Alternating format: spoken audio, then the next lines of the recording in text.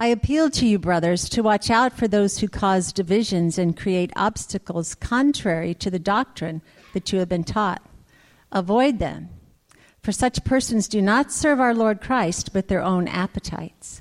And by smooth talk and flattery, they deceive the hearts of the naive. For your obedience is known to all, so that I rejoice over you. But I want you to be wise as to what is good, and innocent as to what is evil. The God of peace will soon crush Satan under your feet. The grace of our Lord Jesus Christ be with you. This is the word of the Lord. You may be seated. All right, thank you, Lori. I'm back. How you guys doing? Better now? Okay, good. All right, yeah, all right. Good. I wasn't going to mention anything about this. Wasn't planning to mention anything about this, but then it just seemed to come together, and so it's an opportunity to maybe say a little bit more about what Redemption Church is all about. If you're not aware, Redemption Church is one church with 8 congregations. Soon to be 9, right, Myers? If you're in here. Anyway, soon to be 9, and one of the things that we truly value is the development of strong young leaders, pastors, preachers, and shepherds. And we do that a couple of ways. One is through internships, which are much shorter. Those are usually 6 to 9 months. But we also have a very well-developed, formal, what we call a residency program that actually lasts 3 to 5 years for most of the guys that go through it. And so Sean Myers, whom we are planting at Redemption Peoria, has been through this residency program now for a little bit over 3 years. And he's done a great job. And I want to mention that we now have, in the last year, we have brought on at Redemption Arcadia 2 more residents, and if you weren't aware of that, David Massey, whom some of you know. Sometimes he reads Scripture. Most of the time, he's downstairs helping with children. You're going to get to know him even more. We brought him on board, I think, last March. Actually, if you turn around and look through the window right there's there he is, right there. Yeah, okay. He's the guy with the big beard. So we brought him on. So he is a resident. He's a graduate of Phoenix Seminary, and we're working with him. And he's been part-time up until now. I have submitted in our budget plans to make him more like a full-time employee after the first of the year. And so we're praying about that and hoping we can get that approved. And then the guy that was just right here leading us in worship, Rick Umble, he is also, we brought him on, I believe, in August as a pastoral resident as well, primarily to help with worship. And so Cody steps aside once a month and has Rick lead us, and he does a great job, right? It's just terrific. Yeah, really good. And one of the things that I hope to get you exposed to eventually is he's also a wonderful Bible teacher as well. And so hopefully that'll be a part of his training as well. We raise up these guys not for Redemption Arcadia, but for redemption and the kingdom of God. I want you to understand that. We don't put our stamp on them other than the fact that they are a part of our community, but we realize that we want to use them in a way that God would call them to be of the greatest service to the kingdom of God here on earth. And so we are privileged to have them for a little while, just like we've been privileged to have Sean Myers for a little while. So that's our deal on the residency program. Give you just one other little example. The Tempe congregation has 6 different residents. I got to spend Thursday night with Ricardo, the lead pastor, and their 6 residents doing some training, and it was just awesome. And I want you to know the church is in great hands with these young leaders that are coming up. We're really excited about that. So, having said that, might be the last lighthearted thing that we get to deal with this morning. We have been in Romans for quite some time. Amen? Those of you that have been around. Today is the second to last Romans message. Can I get a big amen on that? Okay, all right, yeah. All right, so second to the last Romans message today. And I want to tell you that I have a disclaimer this morning. It's actually a word of caution, okay? And here it is.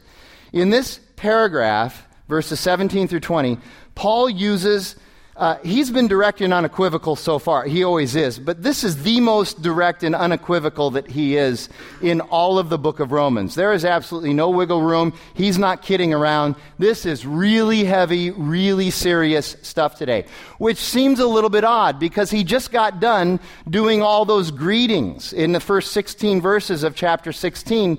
He's been doing all the greetings. If you feel like he's wrapping things up, there's not much more for him to say. But then all of a sudden it's like, oh, wait a minute, I need to make mention of this too, and this is really heavy. So this is going to be very serious stuff.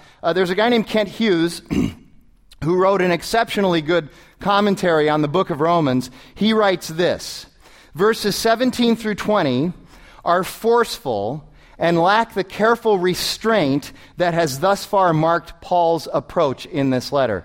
And so we're in for it this morning. We're going to be wrestling this morning. You're going to wrestle with the text. You're going to wrestle with God. Some of you are going to want to wrestle with me a little bit. This is going to be some pretty heavy stuff.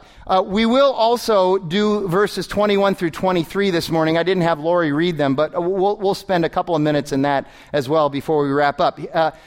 So here's the big idea. I want to give you the big idea, then I'll tell you how we're going to handle this morning. The big idea is this. It's only 2 words. I was able to boil it down to 2 words. And like I said last week, if you walk out of here today with nothing but the big idea, I would say that's a victory. That's a win. If you understand this notion. The big idea is this: love protects. Love protects. And we're going to unpack that notion throughout these 4 verses. Genuine love, if you go back to chapter 12, verse 9, where Paul says, let your love be genuine. Genuine love is a love that is always going to protect those that are loved. And that's what Paul is talking about here. And so what we're going to do today is I'm going to work through the passage and do some application as we work through it. But then, at the end, there's going to be 3 questions that I want to answer as well. And as we work through this passage, I think it's very important that you have this grid through which to hear today's message. And here's the grid. We've been talking about the Christian ethic of love since chapter 12, verse 9 in Romans. So we've been talking about this now for months. And what we've been saying is that in chapter 12 of Romans, the primary characteristic of love is that love serves. Love serves. In chapter 13, we've been saying that the primary characteristic of love is that it submits. It submits to others. It submits to the proper godly authorities that God has placed in our lives.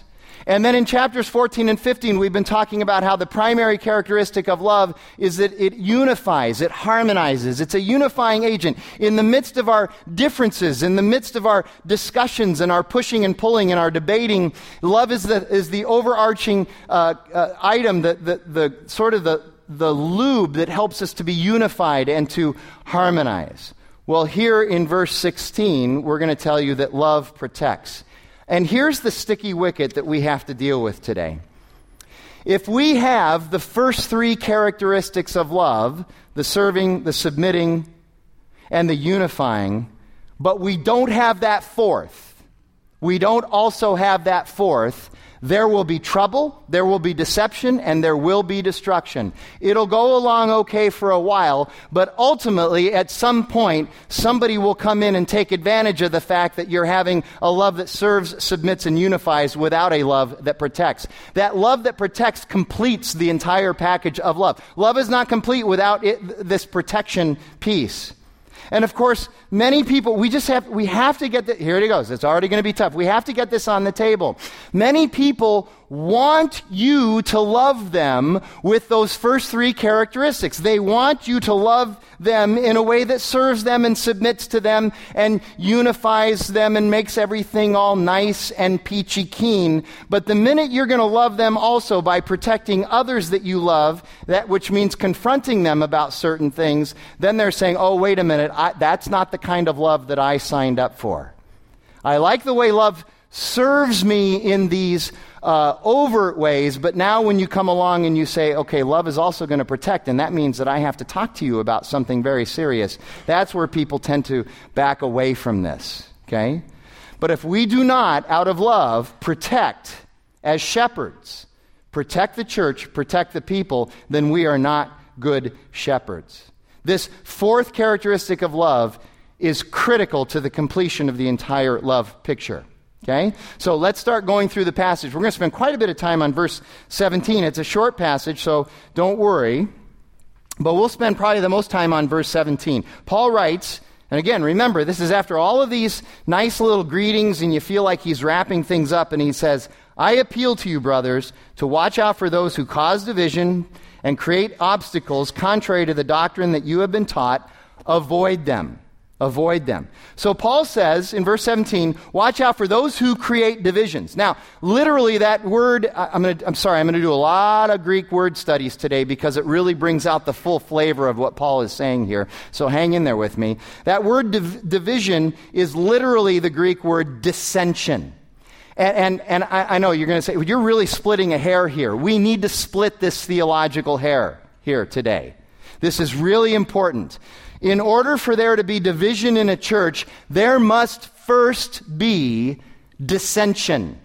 There has to be dissension stirred up and sown in a church for there then to be division and factions. And I know, you can say, well, one can leave the church, one can get upset with the church and leave the church and go somewhere else to church, or maybe not even go to church at all. Isn't that a division of sort?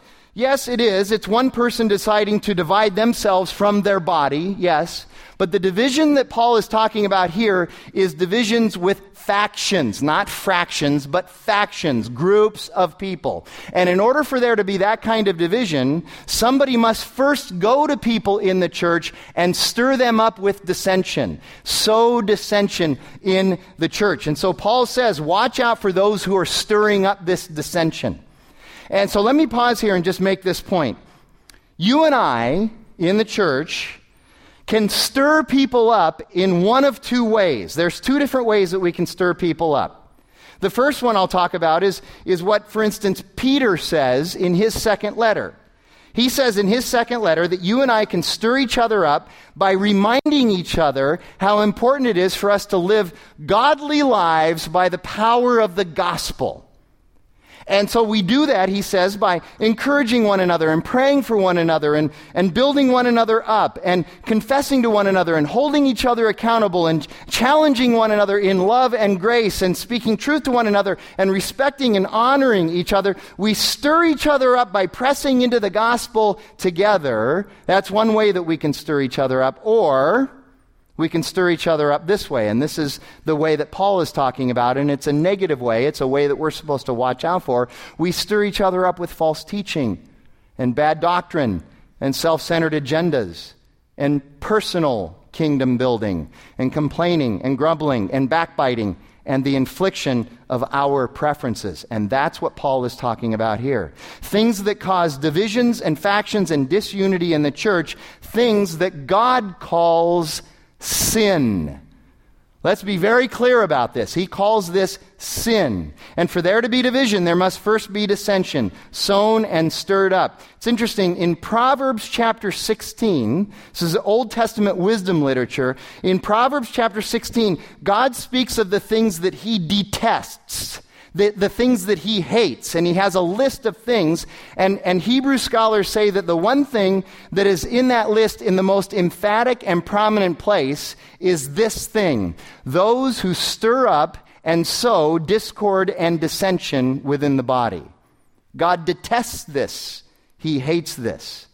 So this is tough. Now, I know at this point we got to handle this, because some of you are saying, wait a minute, I'm a little confused. So you're saying now that we can't have disagreement in the church? Is that what you're saying? Haven't you been preaching and teaching that in our unity we can have diversity and we can have disagreements and we can differ? And the answer to that is yes, of course. But disagreement is different than dissension and division making. One person defines dissension this way: it's disagreement that ends in a quarrel and causes somebody to go on being quarrelsome. See, we have no problem with disagreement. It's the quarrel and the quarrelsomeness. that becomes the sin and the problem. And Paul says this is a problem because it creates obstacles. Verse 17 again. It creates obstacles contrary to sound doctrine. That word, the Greek word creates obstacles is the Greek word scandalon. I'll give you one guess what English word we get from the Greek word scandalon. Here's what Paul is saying. When people in the church create dissension, division, and factions, they are a scandal. And so he says we are to watch out for this dissension and obstacle creating. Literally, watch out means to keep a vigilant, alert eye on the church. We're to be intentional about ferreting out this disharmony. And I know, a couple times I'm going to say something like this. I know this kind of message creates a variety of responses that are all along a spectrum. I just know from experience that right now, some of you internally, you are literally sitting there going, yes, he is, this is so important. He's really bringing it this way. He's passionate about this is so important. We need more preaching like this. And some of you are sitting there going, when is this going to be over? Because it's really hard and awkward and I don't feel so good right now. And I just want to acknowledge that. I understand that there is a spectrum here this morning. Those of you who are really enjoying this, you will tell me right after the service. Those of you that aren't, you will tell me probably sometime around Tuesday through email. Okay, and I get that. But this is what Paul is bringing. By the way, let me say this also about redemption. This is one of the reasons why we preach verse by verse, even word by word, through entire books of the Bible, because we cannot avoid or skip passages that are difficult. It means that we preach and teach the full counsel of God's word here. We can't avoid stuff that might be a little tense or awkward for people. And so I get that. I know that there's some tension in the room right now. I get that. And we're going to have to live and wrestle with that tension. And Paul says, and now it's even going to get tougher for some of you, he says, avoid these people. Avoid these people. Now, let's make sure we understand. Avoid them after you've confronted and counseled and corrected them, and they have decided that even with the counseling and the correction, even with the shepherding, they have decided that they're not going to stop doing what they're doing. In other words, they have not repented of this. We've gone through Matthew chapter 18, church discipline with these people. We've had one person go. We've had several people go, and they refuse to stop what they're doing. Paul says you need to avoid them. In other words, the word avoid in the Greek literally means do not give them a hearing. Do not give them a hearing. In other words, we're not going to give them people to lead. We're not going to give them a ministry to lead. We are going to start protecting other people from them and their teaching. Here's how one pastor describes it. He says it's disunity for the purpose of genuine unity. It is disunity for the purpose of genuine unity. And what we avoid is not differences, but we avoid divisiveness. One person describes it this way. It's called isolation. I want you to understand that there are times when the only thing that is going to bring a person to their knees about sin is to isolate them from the body. That's the only thing that'll work. And I know some of you are, wait a minute, God is filled with grace. That doesn't sound very graceful. In His grace, sometimes God uses isolation to finally rattle somebody's cage about their sin and help them understand it. That is what when you go through the full progression of Matthew 18, essentially what we're doing is if we get to a place where they refuse to repent through several steps, we're going to have to isolate them. That might be the only way that they'll allow God to reveal to them their sin. He's doing that in His grace. And then verse 18, Paul writes this, "For such persons do not serve our Lord Christ, but their own appetites. And by smooth talk and flattery, they deceive the hearts of the naive." So these are people, Paul says, who aren't serving Jesus, they're serving themselves. And again, I understand. For some of you, this is really hard to imagine is real. You've never really gone deep into what we call church world. You've never been part of leadership. You've never been an elder or a deacon. You've never been on staff. And so it's very hard. Church is supposed to be just with nice people who all get along. You need to understand, this actually happens. The church For 2,000 years, this is not a recent phenomenon, the church for 2,000 years has been a place that is a primary and favorite target of self-serving people.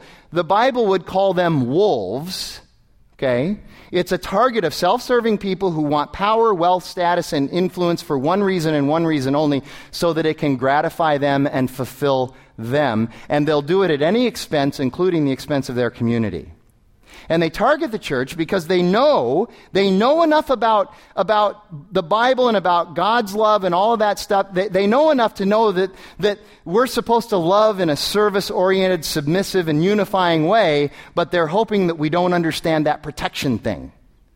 And that's where these problems can start to happen, when the love isn't completed with the protection. And that's what Paul is doing here. He's completing this full, holistic picture of what genuine love is. And so they look for this environment where there's the easy parts of love, but not the tougher parts of love. Paul says it this way: it is only their appetites that they are interested in satisfying. That word appetites in the Greek literally means gluttonous stomachs.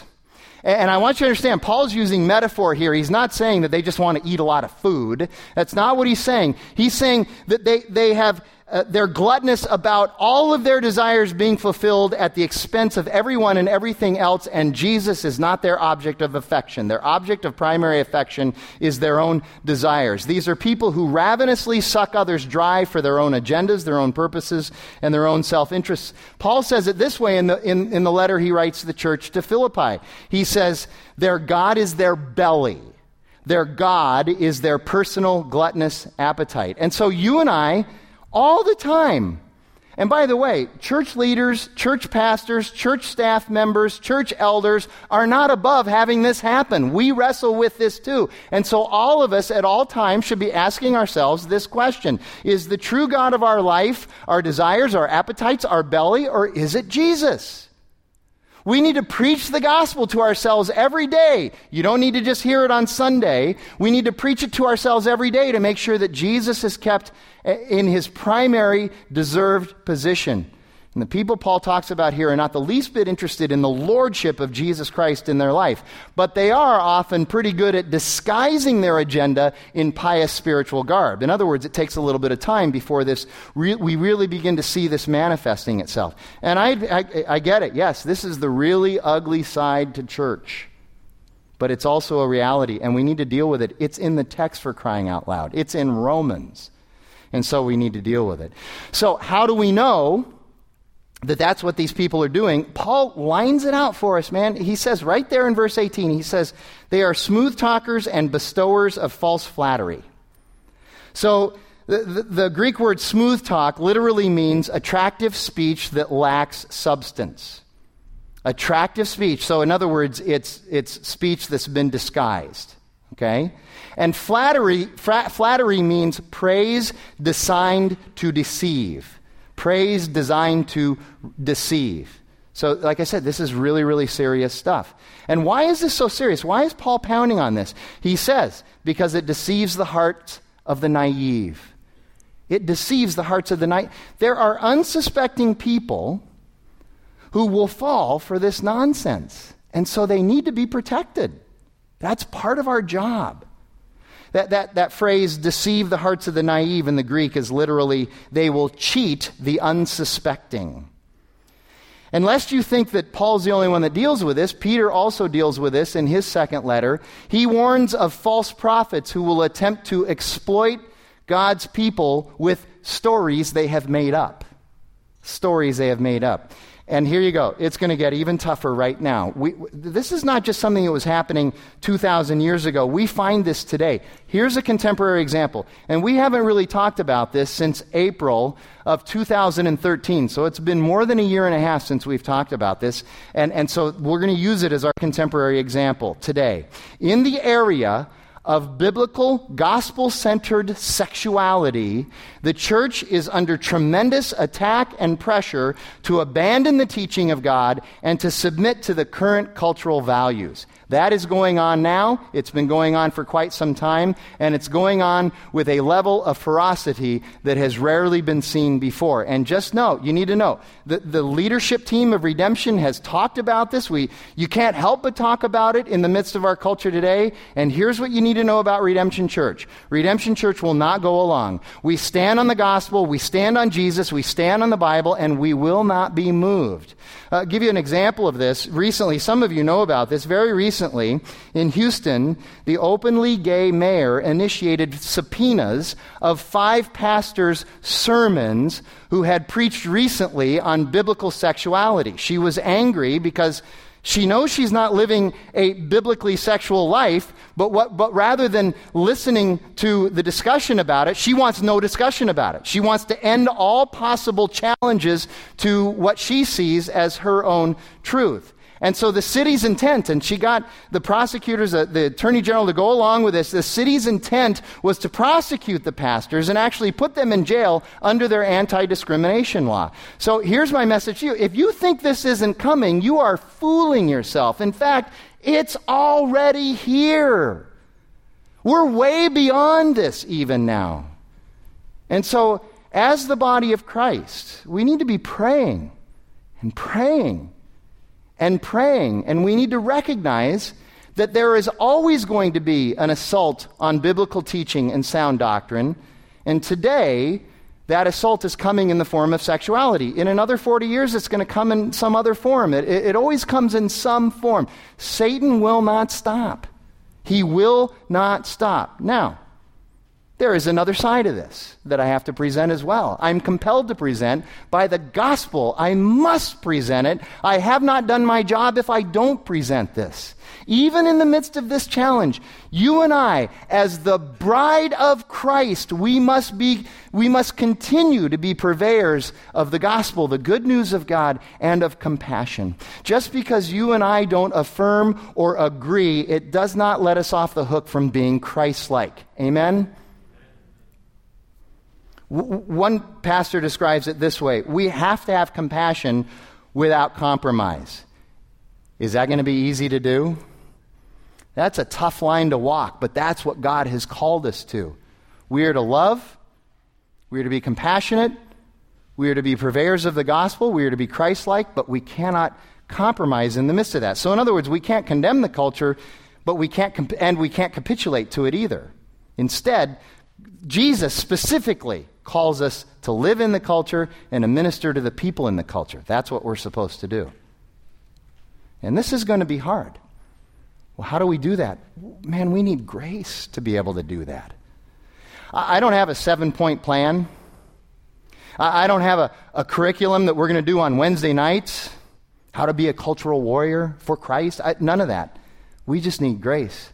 And again, this trumps this idea that grace is for salvation and salvation alone. No, grace is for salvation, but that's not a complete picture of grace. Grace is also for how we live in this culture today. We are empowered by it. It's the Holy Spirit in us. It's the resurrected Christ doing His work through us. And that is by His grace that it is. We need Jesus in order to be able to do this. So we can't run. And we can't surrender, but rather we need to live lives that are led by the Holy Spirit. And one last thing, I bring this up because, and actually I had people after the first service tell me this was actually helpful, okay? I want to say, I understand how communication works. I've spent a lot of years studying both theology and communication. I understand how communication works. We live in what is known as, in the United States, what is known as a receiver-oriented culture when it comes to communication. Anybody ever heard that? Okay, we're a receiver-oriented culture. That means that once a message is sent by the sender of a message, the receiver of that message has full control over that message to determine what they heard and what it means. So it makes it very hard to be a communicator in a receiver-oriented culture, because once you've communicated, you've lost complete control of your message and its interpretation and what people have heard. So here's what I know, again, based on experience. Here's just what I know. Those of you, and there are people in this room who I know, that, and I appreciate you sitting through this for this time. I know there are people in here who, when it comes to this idea of biblical sexuality, you are completely against it. And what you've heard from me right now is that I'm pretty much a narrow-minded, fundamentalist, irrelevant jerk, okay? I get that. But there's another side to that, too. I also know from experience that there are those of you who are sitting here right now who are offended beyond repair that we even have to talk about this in here, that the church is supposed to be a sanctuary and a protective place against all of that horrible, awful, perverted sin out there in the world, and the fact that you would bring it up and even say we need to apply the gospel and compassion to it, you figure I'm a liberal sellout for doing that. So I want to tell you, I feel like I've done my job. Thank you very much. All right, verses 19 and 20. Paul writes, "For your obedience is known to all." Well, Paul's never been to Rome. How does he know that? He knows the church by reputation, and as we figured out last week, he knows a lot of people who are in that church and in leadership in that church. So he knows. And he's reminding them, you're doing a fine job. Okay, your obedience is known to all, so that I rejoice over you. But even in the midst of your obedience, and even though I rejoice over you, I want you to be wise as to what is good and innocent as to what is evil. The God of peace will soon crush Satan under your feet. The grace of our Lord Jesus Christ be with you. So he says, even though you've done well and you have a great reputation, you still need to be wise and innocent. And I still need to remind you of the gospel. Every single time I get a chance, I need to remind you of what is good and what is right. And so here's where we talk about where, even though this doesn't feel good, it still needs to be done. Again, I know in a room like this, there is likely one or more families who have been through that intervention process with a member of your family. And the reason you did that intervention process was because you have tried every other way to keep this member of your family from destroying themselves, and because you love them and you want to protect them from themselves, you had to intervene at some point. And it wasn't pleasant. It was hard. It was tense. You were anxious. You lost a lot of sleep over it. You were fatigued and stressed out by it. I know this is very, very difficult, but it has to be done. And I know some people say, but Pastor, we need to be tolerant. Let me tell you, my experience with tolerance is this. Tolerance rarely properly protects those whom we really love. Sometimes tolerance is the most unloving thing that you can do to somebody that you truly love.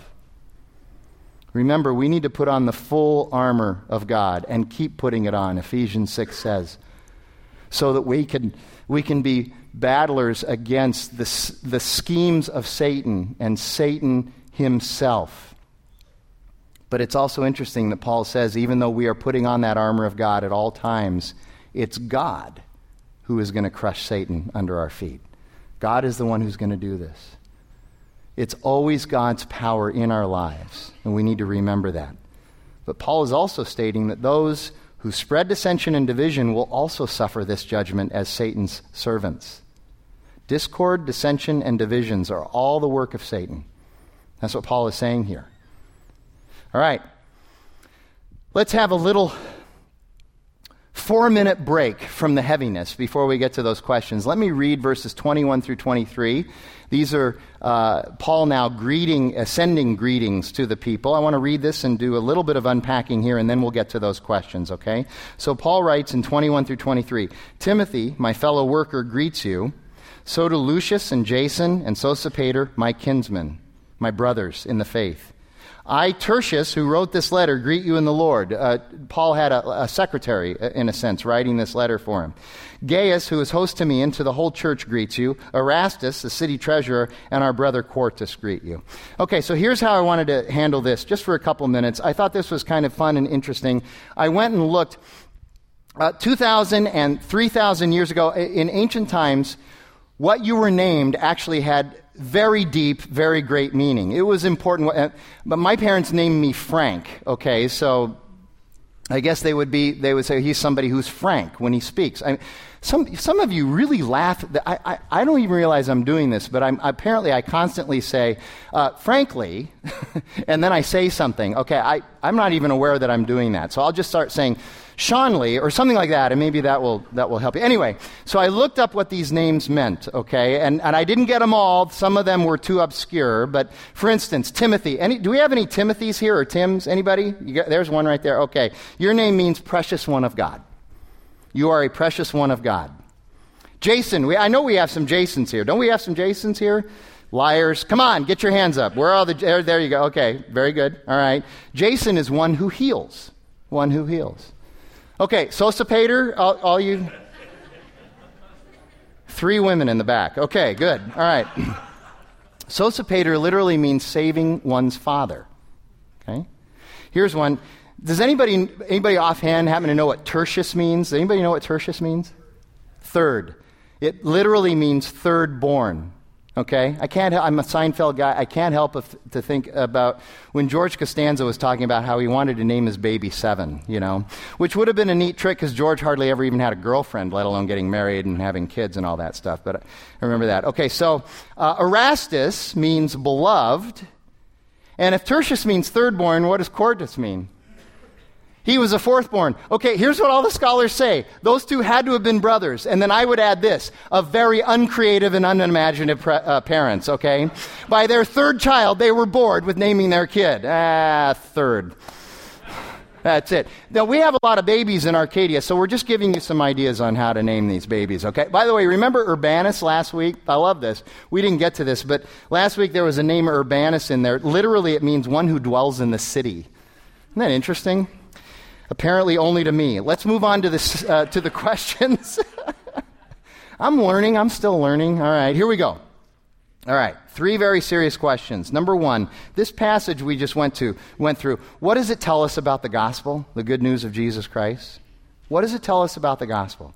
Here's what it tells us. It tells us that in the gospel there is teaching and doctrine that is right and true, and that Jesus is the master of this teaching, and not only is he the master of the teaching, but he's the fulfillment of this teaching as well. Therefore, if that's true, and it is, there are also false gospels. There's wrong gospels. There is teaching and doctrine that does not help, but rather it actually harms people. And here's one of the challenges there. Very often that teaching, that doctrine that harms people, it sounds pretty good.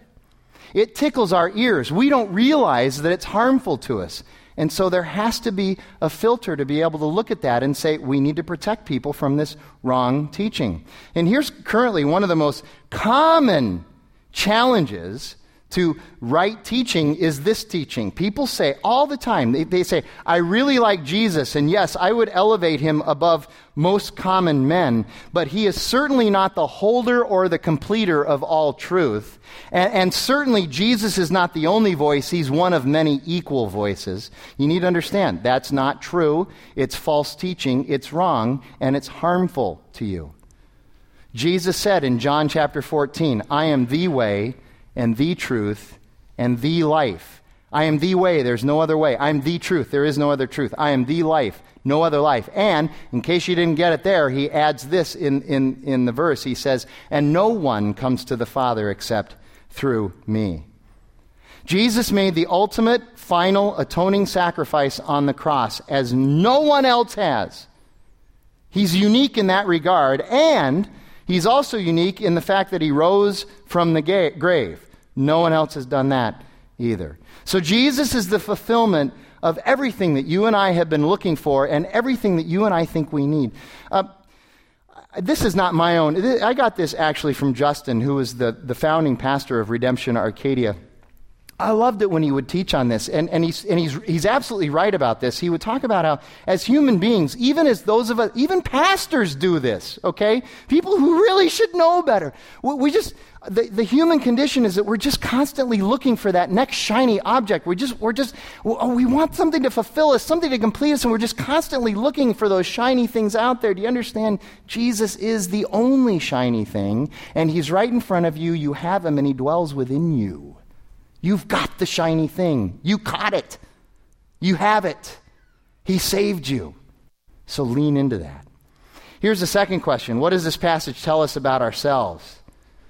It tells us that no matter what, there's always going to be this battle that rages, even with Christians, where we want to pull Jesus off the throne and we want to put ourselves on the throne.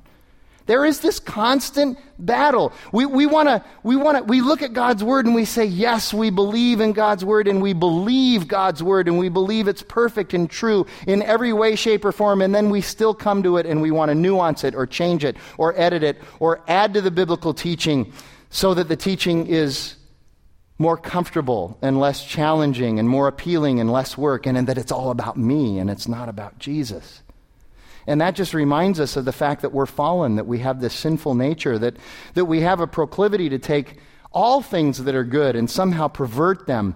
Robert Mounce writes this: trouble is never far away where people are concerned. Trouble is never far away where people are concerned. Paul calls us to remain true to the gospel, true to the faith, and true to the pure doctrine of Jesus. Paul even would say this: the gospel is worth dividing over. And then that third question, what does this right teaching call you and I to? There's a number of things, but three that are of primary importance. Number one, it calls us to love God. It calls us to love Him gratefully and lavishly and submissively and constantly. And it calls us to just be reminded of the truth that the more we love God, the more we're going to want to know Him. And the more we know God, the more we're going to love Him. And we talk about vicious downward cycles often in life.